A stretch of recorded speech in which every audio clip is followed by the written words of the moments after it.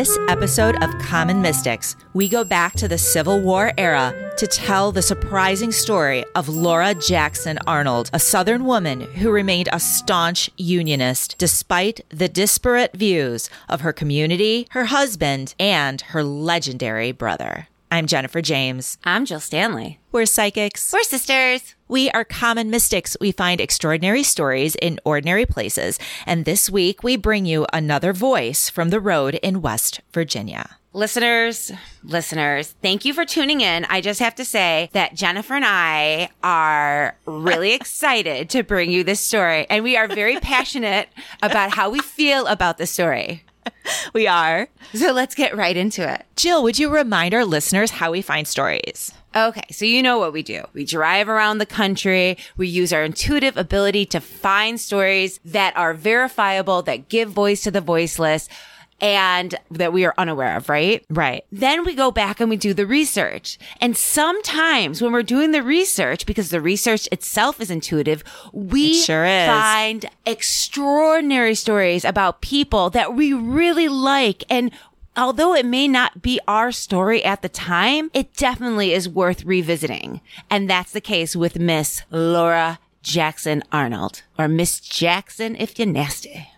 Very well put. I took the lead on the West Union, West Virginia story in terms of the research. Mm-hmm. And it appeared that the hits were really leading us to Luke Jaco and Dr. Charter. And so we went with that story. But you had done some research about Laura Jackson Arnold, and we just couldn't shake her. After you shared her story with me, she just wouldn't go away. And as it turns out, some of those hits appear to be pointing us in her direction too. Right. Another thing that we don't talk about in the Local Legends Dirty Deeds episode is that we started out in Parkersburg, right? We sure did. And again, we talk about it was being March 27th. We start out in Parkersburg, and Jen and I go on this like wild goose chase finding our family name through the hills of West Virginia. And it takes us so far off the main road and down the highway that we were in a real rabbit hole in West Virginia. And we were frustrated at the time because we spent 2 hours pretty much driving around for apparently no reason.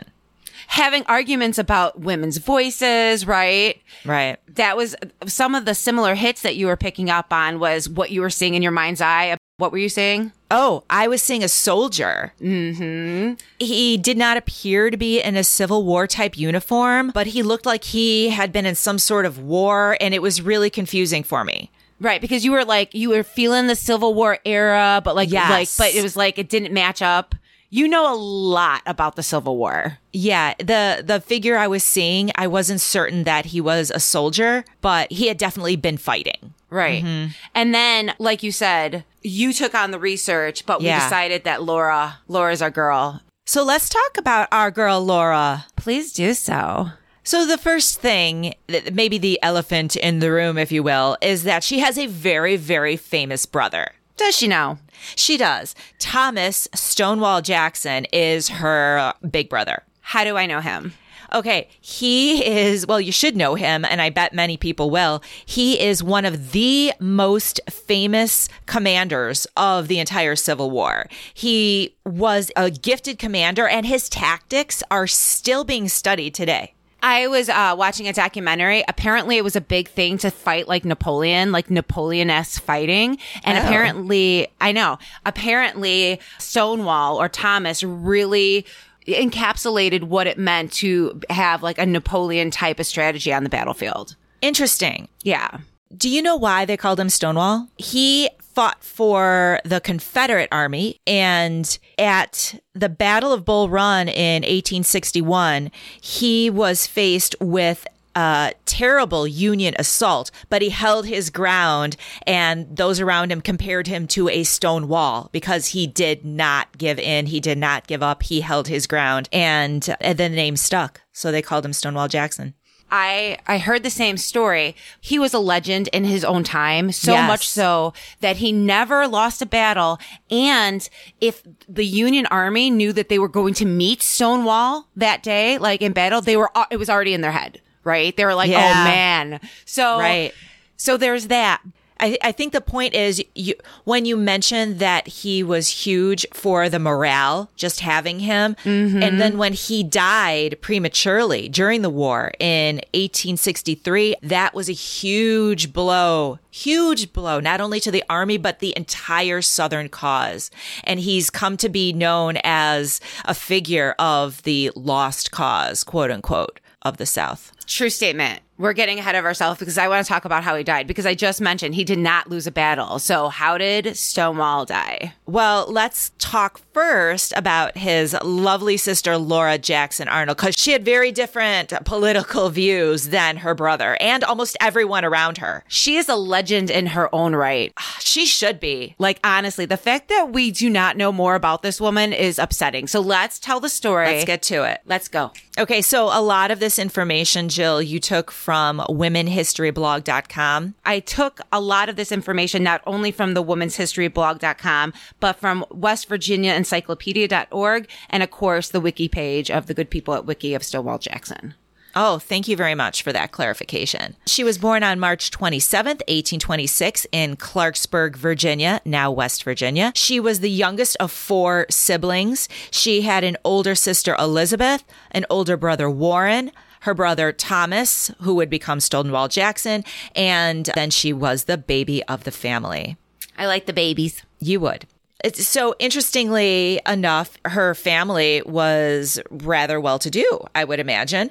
Her father was an attorney. His name was Jonathan Jackson, and her mother was Julia. Jonathan Jackson Law. Jonathan Jackson Law. Jonathan Jackson is a good name. It is a good name. I like the J's.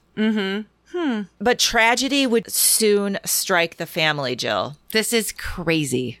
I know. On March 26th, 1826, the day before Laura Jackson would be born, her sister Elizabeth, who is 6 years old, and her father both died of typhoid.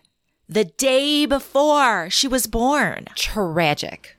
Like, legit Can you imagine tragic. her mother? No. Can you imagine? I was actually trying to, like, when I did the research and I was like thinking about it, I was like, I am 9 months pregnant. I'm probably in a cabin somewhere. You might be in labor. I know. You might already be in labor. God. Yeah. Worst case scenario. And your husband and your daughter die, and then the next morning you have the joy of giving birth to another daughter. I can't even fathom the emotional roller coaster. I know. And Jonathan and his daughter Laura would never breathe the same air. Did you just like come up with that? Yes, I'm a poet in my soul. You're a weirdo in your soul. Okay. So their mother was widowed at age 28. And then, of course, the family suddenly has extensive debts and is living in poverty. Yeah, because the moneymaker just passed away, right? Yeah, right. Yeah. Julia did remarry in 1830, but her new husband, Mr. Blake Woodson, disliked his stepchildren. He was really cruel to them. Oh, Do you know what he did? He was like, yeah, these kids got to go, man. Yeah, they just sent him away. Yeah.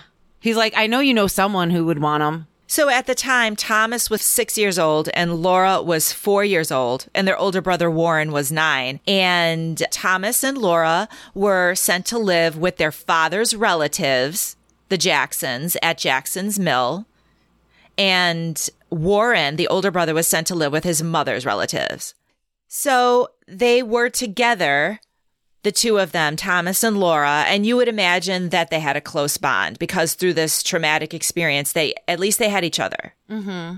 But then in 1835, 9-year-old Laura was separated from Thomas when she was sent to live with her uncle near Parkersburg, and Thomas was sent to live with his paternal grandmother. So they were separated. Throughout Laura's life, her young life, traveled around and was given to person in the family, to person in the family to take care of because the mom married a man that didn't want them. Exactly. So she was shuffled and around. Sometimes she and her brother Thomas were together and lived in the same home. And then other times they were separated and they lived apart. And so that kind of marked their early formative years. They were together, they were apart. They never seemed to live with Warren at all. Warren, I was just going to say, it seems like he was like the oldest. He had his own thing going on. I imagine that they didn't see him very much at all. I bet you're right. Bet you're right. Terrible. And he would actually die very young at the age of 20 of tuberculosis. That's a true statement. So that's super sad. So basically, they just have each other. Exactly. And then their mother would end up dying due to complications from childbirth in 1831. So now, truly, they really just have each other. It's terrible. They don't have their mother. They're don't have any other siblings. They obviously don't have a father. Right. They're orphaned. Yeah. It's terrible to contemplate, but I imagine that formed a really strong bond between them. Yeah, oh, absolutely. Thomas would grow up, and we've already talked about the fact that he was a soldier. He entered West Point in 1842. He graduated, and he was in the U.S. Army before the Civil War, right? Mm-hmm. And Laura Jackson would end up getting married in 1844. To a wealthy old-ass dude. His name was Jonathan Arnold. 24 years her senior. Yep. She was also his third wife. That makes you wonder, like, don't you think that would be a red flag? Well, I mean, maybe not in the day. In the 1800s, yeah. Yeah, people died left and right. It was like 2022. It'd be like, another bathtub accident? Well, that's bizarre. No, but you're right. It might not have been a red flag back in 1844. I mean, hell, you can die from a cavity. Yeah. I know. That's true.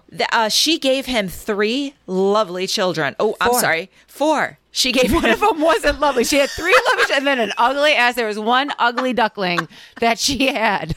Don't say that. She gave him 4 children, all of them lovely. And they lived in the town of Beverly, West Virginia. You know what was interesting about the town of Beverly was that it was a commercial center of the county, of Randolph County. There were 2 turnpikes, and it became a major crossroads. And this would become important when hostilities would arise over the whole Civil War thing. So what's happening with Thomas and Laura before the Civil War? So she's married, she's having these babies, lovely or not, and he's off at West Point. Right.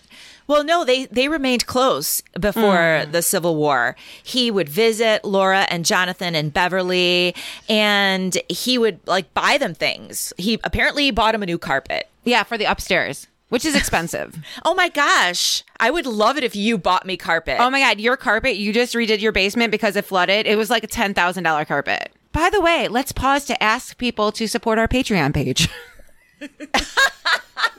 We're going to do that at the end, you said. I was kidding. I was like, speaking of money, we need it. And in 1859, Laura would also visit her brother Thomas's family as well. She left her oldest son with him in Lexington for tutoring. So She must have really trusted him, and they must have had a close bond right up until the Civil War. War, you say? Yeah. It's war, Scarlett. Tell me about the war and how that impacted their relationship. First of all, we've talked about this before. When the Civil War hits, everybody has to decide what side they're going to support. And we seem to think of it, I mean, I'll talk for myself. I always thought of it as, Virginia was a southern state. Everyone in Virginia loved slavery and was, supported the South, right? And the Confederate cause. Obviously, that wasn't true. But that idea, that mentality is completely false. And we see again and again that communities were divided and families were divided. And that's what we see in this case. To that point, it's hard to imagine the atmosphere and the complications of slavery, right? Oh, yeah, it is. Like, we just had a conversation before we hopped on that Robert E. Lee, that he was like, I will follow what Virginia does. And Stonewall himself said, I'm a Unionist, but if Virginia leaves, I'm going with her. So it wasn't like, in my mind, it's so bizarre to think of like the question of slavery in their minds wasn't a thing. Like, they weren't fighting for or against enslaving people. Like, hot take, that's wrong. You know what I mean? Like, it seems so simple to us. Exactly. But it wasn't simple. It was a question for a lot of them of loyalty. To whom are you loyal? Mm-hmm. Right? And for Stonewall Jackson or Thomas Jackson, he was loyal to Virginia first. And if Virginia seceded, which it would in 1860, spoiler, then he would secede and fight for the Confederacy. Whether or not he was a Unionist was second. But as we shall see, Laura was very different. She stood out in her community of Beverly. People were taking notice. Go on. Tell me everything. Well, in Beverly, where she and her husband and her children lived, there was no Republican support. In fact, Abraham Lincoln didn't receive a single vote in the county. And it wasn't because a mule was eating the votes. That's a joke from a throwback episode. Few people are going to get it. Print Matthews. Check us out. Oh, and it would turn out that Beverly would just be like 5 miles from a battle, the Battle of Rich Mountain. And so in July of 1861, pretty much the Union Army would be at the doorstep of Laura Jackson, right? Of her house, of her home, of her community. And the troops would pretty much establish control over the entire area. So that's awkward. Yeah, absolutely. It's awkward for the town because they are literally occupied by Union forces at this point. Right. And of course, many of the residents being in the South would side with the Confederacy. And those who did, many of them left. And so who's left? Well, Laura Jackson and her family were left. Well, they had a lot of commercial enterprises in town, so it would be really hard for any of the Arnolds to get up and leave, right? Right. Now, let's talk about her husband. Because at this time, of course, women couldn't vote. So they were really at the forefront of politics, right? I mean, they obviously, many of them would have opinions, but they didn't have any power. They would be having tea while the men smoked cigars and drank brandy talking about their political views. They wouldn't have any direct political power. Mr. Arnold, Laura's husband, was a Whig, W-H-I-G. He was part of the Whig Party. I looked this up because I always forget what was the Whig Party. And long story short, the Whig Party was created in the 1830s, and it didn't have a strong stance on slavery. So by the time the 1860s rolled around, the Whig Party died out because all of the people who had been part of the Whig Party were now taking sides on the issue of slavery. And so they jumped ship and joined another political party. John Quincy Adams was a Whig. So was Abraham Lincoln. Oh, that's fascinating. Isn't it fascinating? That really is fascinating. So it died. So the Whig Party died. But Jonathan had been a Whig, but came to be a Southern sympathizer when shit hit the fan. Specifically, he was like, nope, he went too far.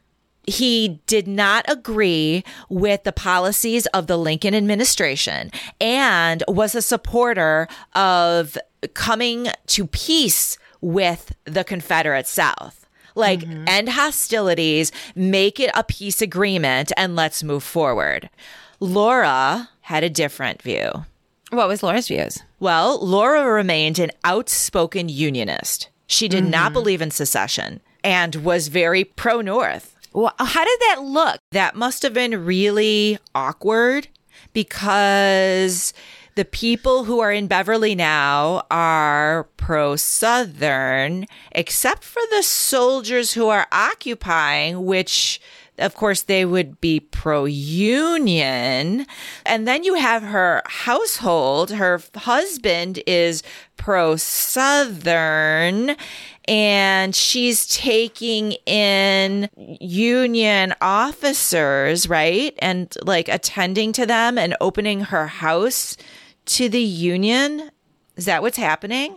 Women during the time, like you said, not only didn't have a voice politically, so that made them not pay attention, right? They were kind of like just observers of what the men were doing. You imagine some of them would be like that, but others wouldn't. But continue. But this is a complete, like, full on, like, this woman's going hard on the fact that she really is into the Union. Like, and that's just my point. Because most women would be like, whatever, the men are doing what the men do. And she was like, oh no. And she was doing things to support the Union cause. So. Yeah, she was. It's so much so that there was an article written about her in September of 1861 in Ohio. Ohio is, of course, a northern state. And I'm going to read this quote. Almost alone, amidst a disloyal community, she unflinchingly declared her devotion to the flag, not only by word, but act. And then in Indiana, a paper wrote about her a year later, in October of 1862, that though she married a wealthy citizen of Beverly, she had the reputation of being a woman of rare excellence, charitable, kind, and loyal, and devotes a great deal of her money, time, and labor to the comfort of our sick and wounded soldiers in the hospital in Beverly. Her devotion to the cause of our government is perhaps as great as her brother's hostility. And of course, when they're saying our government, they're talking about the government of the United States, not the Confederate government. Right? In stark contrast to her brother, who is a general in the Confederate Army. Crazy general legend in his own time who freaks. Yes. He freaks out Union armies when they're like, oh yeah, Stonewall's going to be there. They're like, nope. Right. Jill, can you tell me, what was their relationship like? Were they still close during the war? It was like non-existing. Throughout their entire lives, there are notes back and forth between Thomas and Laura. But after the war started, there was no communication with them. And she had little communication with his wife, Anna.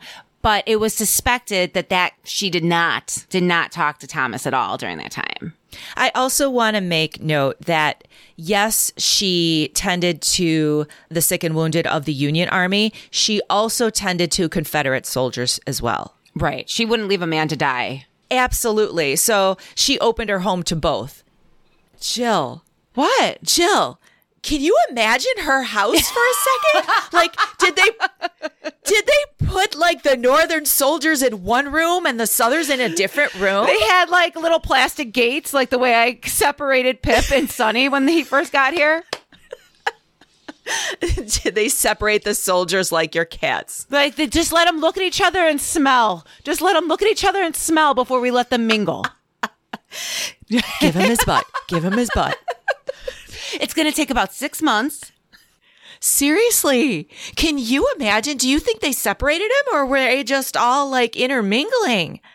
I believe because they opened up the house, like her family home, to become the Beverly Hospital, there had to be like people in need everywhere, and how to be like, wait a second, what color code is that? Like, that wouldn't have been a priority. But yeah, they probably weren't trying to organize it. Can you imagine for a second if my husband, think of Chad, think of I took Chad's money and Chad's house and opened it up for something that he was strongly opposed to, the amount of shit my husband would give me. Think about their marriage. That's a really good point. Yeah, that would cause some conflict in the household. I imagine so. Seriously. I mean, you would have to get a divorce. I mean, that would not work. In the 1800s, can you even think of divorce? I mean, like today, it's on the top of my lips every time I'm like, you will make me that bread. Divorce. But like the 1800s. It's funny that at the time, people were contemplating the same question that we're asking now about their marriage. Because she was so shut up. Because she was so openly unionist, and her husband was so openly a Southern sympathizer. In May of 1863, there was a local attorney who wrote that Mrs. J. Arnold, sister of General Jackson, went off with the Yankees. Arnold stayed at home, says he is a good Southern man, that his wife is crazy, but hell, he says, could not govern a Jackson.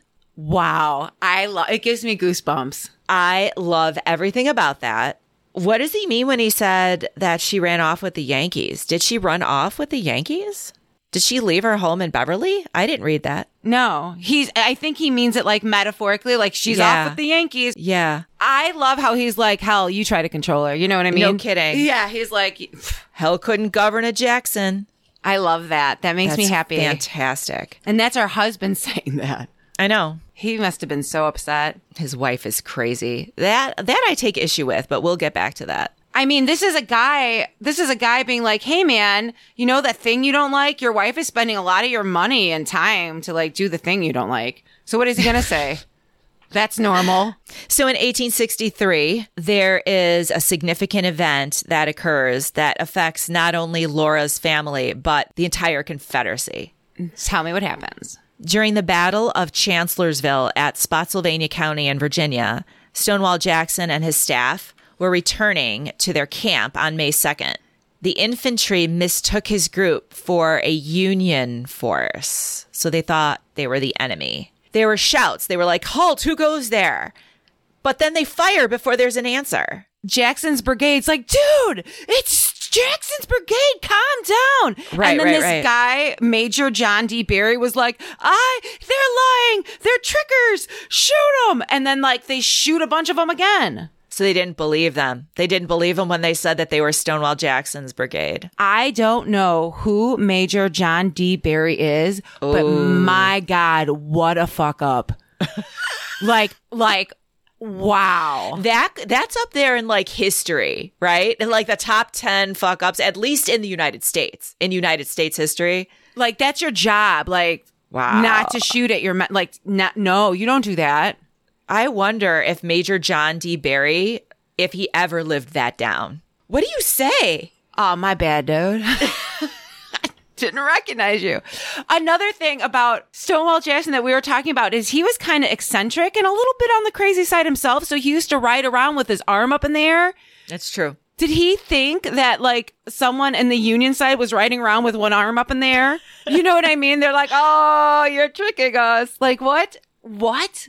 So long story short, Stonewall Jackson was hit by 3 bullets, 2 in his arm, and his arm had to be amputated. When Robert E. Lee heard, he said, "Jackson, you lost your left arm, but I have lost my right." Because Jackson was Robert E. Lee's right-hand man. Yeah. Poetic. And he would end up dying 8 days after he was shot from pneumonia. Several of his men and many of their horses were killed in the attack, which literally was them just coming home. Just friendly fire, coming back to camp. So we lose Stonewall Jackson, one of the greatest military commanders in the history of the United States. And Laura Jackson Arnold would lose her brother. Her only surviving family from her childhood. Right. Apparently, their close relationship had been destroyed during the war and was never repaired. Jill, how did she take hearing about her brother's death? Is there any documentation about what she said? According to West Virginia Encyclopedia.org, Laura reportedly was saddened. Yet she said, "Would rather know that he was dead than to have him a leader in the rebel army." Oh. You know, if I found out you died, I wouldn't be I hope someone would be like, "Oh, she's saddened." I think they would be like, "She's hysterical." Think about it. She's saddened. But do people back then have more decorum than I do? Or people now?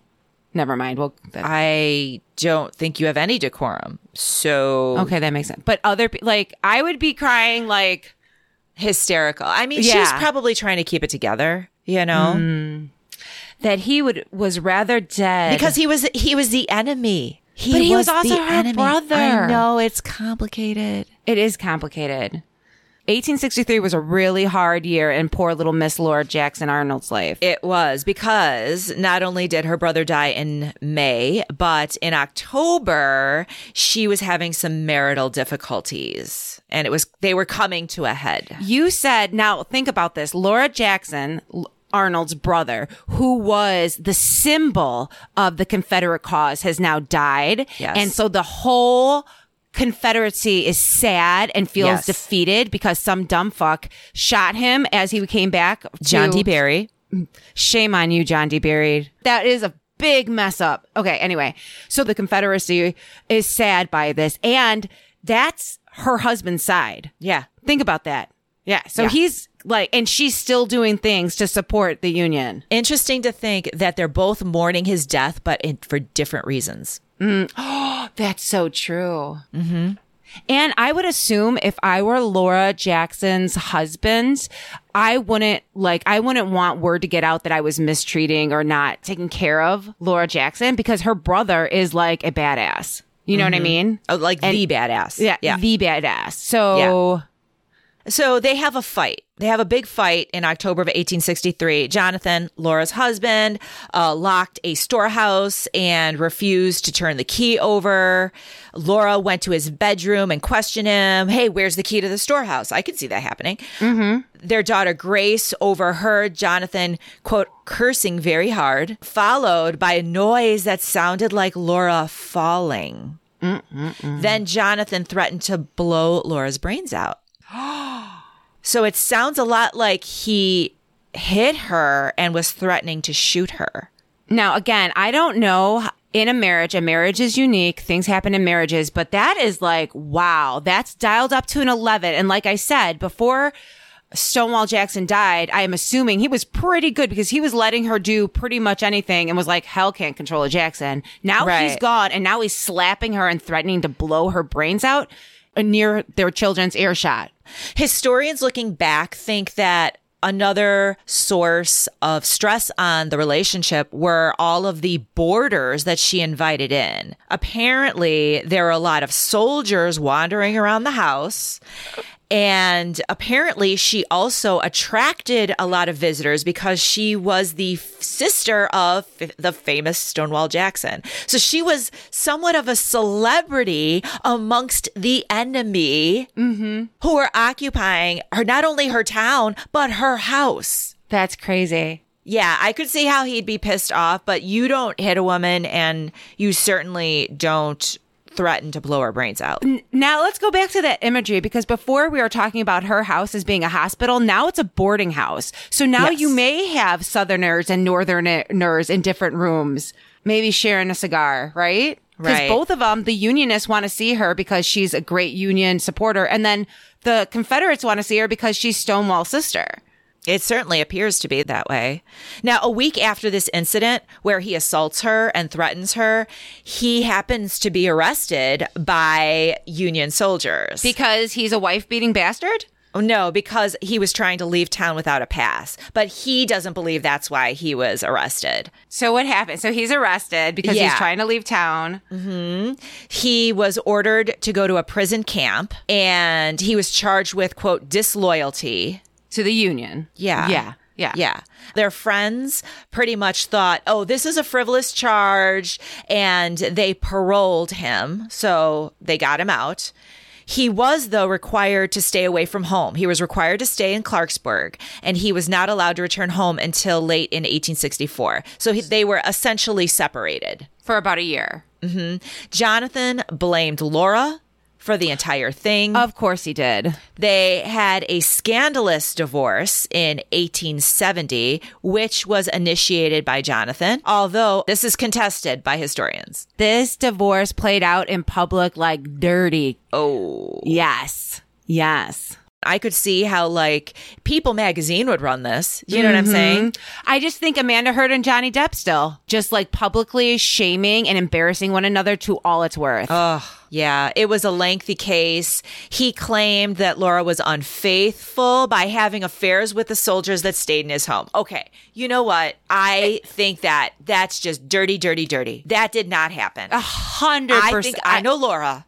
That didn't happen. And he's just trying to paint a picture for the public that she's a whore. You know, which is unnecessary because anyone... Completely unnecessary. Unnecessary. Because everyone can be like, he can be like, she's taking my money and spending it on things that I do not approve of. You know what I mean? That would be ground. Like, your wife has run amok in 1800s American society. Men could have had women put in insane asylums for less. You know what I mean? Yeah. Hell, in 1960s American societies, men can have their wives put in asylums for less. Ultimately, the judge ruled in Laura's favor and awarded her $400 per year support. And afterwards, she moved to Buchanan, West Virginia, and Jonathan stayed in Beverly until his death. So let's talk about Laura and her later years. She's finally away from that jerk of a husband. He is a jerk of a husband. She was in Buchanan. Her house in Buchanan apparently burned down, and then she moved to Columbus, Ohio. With one of her sons, I think. Oh, nice. She was interviewed late in life, and she said, "My nervous system was broken down by my experiences in the war, and I have been an invalid ever since. Aw. What do you think she meant by that? Because an invalid, I would think, is a physical issue. When she was in Columbus, Ohio, she stayed at a sanitarium, Shepherd Sanitarium, as a watering cure facility. So I don't know what she was looking to cure, but there was definitely, she seen herself as she had some type of ailment. And the reason why I bring this up is because when you look up Stonewall Jackson, historians refer to him as an eccentric person. Like Absolutely. He has these weird oddities, like the hand in the air is because he was a hypochondriac and he believed that it would help the blood run to one part of his body that needed it. Interesting. So historians look at the question of Laura's mental health because they thought Stonewall was kind of crazy too. You know, like those crazy geniuses. Yes, I see that. But also I think she refers to her nervous system breaking down. And to me, that also is more an emotional disorder as opposed to a physical disorder. Was there any other indication that she may not have been in the best mental health? Good question. So historians look at some of her letters, and sometimes her writing is clear and lucid. But other times it's rambling, it's missing words, there's a lot of errors. That's like every outline I write. You know what I mean? Like, come on, guys, let's be fair. I am reading this quote and I wonder if I should read it. Haunting document in Laura's handwriting entitled Brother Tom's Death was written in 1890. This was like her own, when they say her writings, this was like her diary. She wrote a diary entry that people are looking at. Oh, wow. So she didn't write this for an audience. She was just writing her thoughts. And of course, Brother Tom's death, she's referring to Stonewall Jackson's death. When you're Laura Jackson, you don't call your brother Stonewall. You're like Tom. That's Brother true. Tom. That's very, very true. And it was written when she was an older lady. So this is after 1890. And it said, "For weeks I was inconsolable. Finally, I retired to a vacant room at night, looking up to our Father, pouring out my bleeding heart to him. He answered my cry in sending my dear brother to me. He was robed in white with an ineligible word, resembling gold falling from his waistline down. Every night he came to me in that room. For quite a while, until my mind was at perfect peace, I did rejoice that he was with me, and no longer in the conflict of the cruel war." Wow. Okay. Did she just say that every night she would ask her dead father to bring her dead brother to her, and then her dead brother would appear in white garb and she was at peace? Is that what I just said? Is that what I just read? Okay, so it is what you just read, but when she says our Father, I thought she meant like our Father who art in heaven. I mean, okay. It's not capitalized, but okay. No, but that's what I thought. It wasn't, the quote wasn't capitalized. Pouring out my bleeding heart to him. Yeah, I'm not sure if she meant her father or God. Capital F, Father. Again, but reading this back, again, historians are kind of dicks for this. You're taking this woman's personal writings. Yeah. And being like, oh, look, she was crazy. Right. And to your point, referring to it as an uncapital F, because just like you said, is she pouring her heart out to their dead father that she never met, being like, that does sound crazy. It kind of does. Yeah. And there's also an illegible word in there. And they already said that her writings were they're full of errors. So who knows what she really meant. You and I are talking, and I've said about 20,000 Yeah. Gotcha. So, wow. Illegible words. Mm-hmm. What do you think this means? Let's come back to that at the end. Okay. In the decades following the Civil War, she was honored. She was honored, and that makes me happy. That makes me happy, too. In 1897, she was named an honorary member of the Society of the Army of West Virginia. At a 1905 reunion of the 5th West Virginia Cavalry, she was proclaimed, quote, the mother of the regiment. I love it. There also stands a historical marker for her that was erected near Beverly in 2018, I believe. Oh, good for her. Mm-hmm. So more people are knowing about her. Good. But not enough. Laura's 83rd birthday in 1909 was reported in the newspapers. And she celebrated by taking a mile walk and receiving friends. Hell, if I'm able to walk a mile when I'm 83, I will be in good shape. She told some interesting recollections of her noted brother. The quote goes on to say, he was a studious child and serious, conscientious, and religious as a man. I'm sure that if he had lived, he would have succeeded in whatever he undertook. Aw, so even as an old lady, she remembers him fondly, and it's obvious that she still loved him. Mm-hmm. Anyway, in 1910, just a year later, Laura stated that she believed that her days would be few, and she asked to be taken back to the home of her girlhood to die and be buried. That was near Clarksburg. Laura Jackson Arnold did die on September 24th, 1911 at the home of her daughter-in-law and was buried in Heavener Cemetery in Buchanan, West Virginia. Oh, see? And here you go. In 2018, just a few years ago, a state historical marker was unveiled outside Laura and Jonathan's home in Beverly, commemorating Laura's contributions during the Civil War. Wow. Wow. What a woman. What a woman. So why do you think she came through to us? Well, I'll tell you this. I know she was coming through to us because of some of the hits we were getting. Absolutely. Do you want to talk about some of the hits? Because this is absolutely insane. Yeah. So not only were we driving around her old stomping grounds being like, what? Family? Wait a second. Looking for our maiden name. Not only that, but you were feeling that soldier energy that wasn't wearing quite the right uniform. Yeah. Stonewall Jackson never wore a uniform in battle at first. He was wearing his West Point uniform. Now that is crazy interesting. It is. It's like it was a different color. It was not a Confederate uniform. You know, when we did the West Union episode and I was getting that infirmity and Jaco had lost an arm, Stonewall Jackson lost an arm too. Didn't even put that together. I know. I'm getting chills right now. Someone just turned on a light. Like my favorite, say it, Jennifer. Remember when we were driving around West Union? Do you remember what day it was? March 27th, which was the anniversary of the fire of West Union. Exactly. So we're like, oh, March 27th is a big deal. Yes. You know what else was March 27th? What else? Laura Jackson. Yes. She was born on March 27th. Her birthday. 1826. I mean, there you go. You don't need a stronger breadcrumb to be like, talk about me, girls. I know. Especially the woman vibe. You're like, I'm so frustrated. Women don't have a voice. I'm like, calm down. Totally. So why do you think she's coming through to us? What do you think she's saying or wants us to talk about?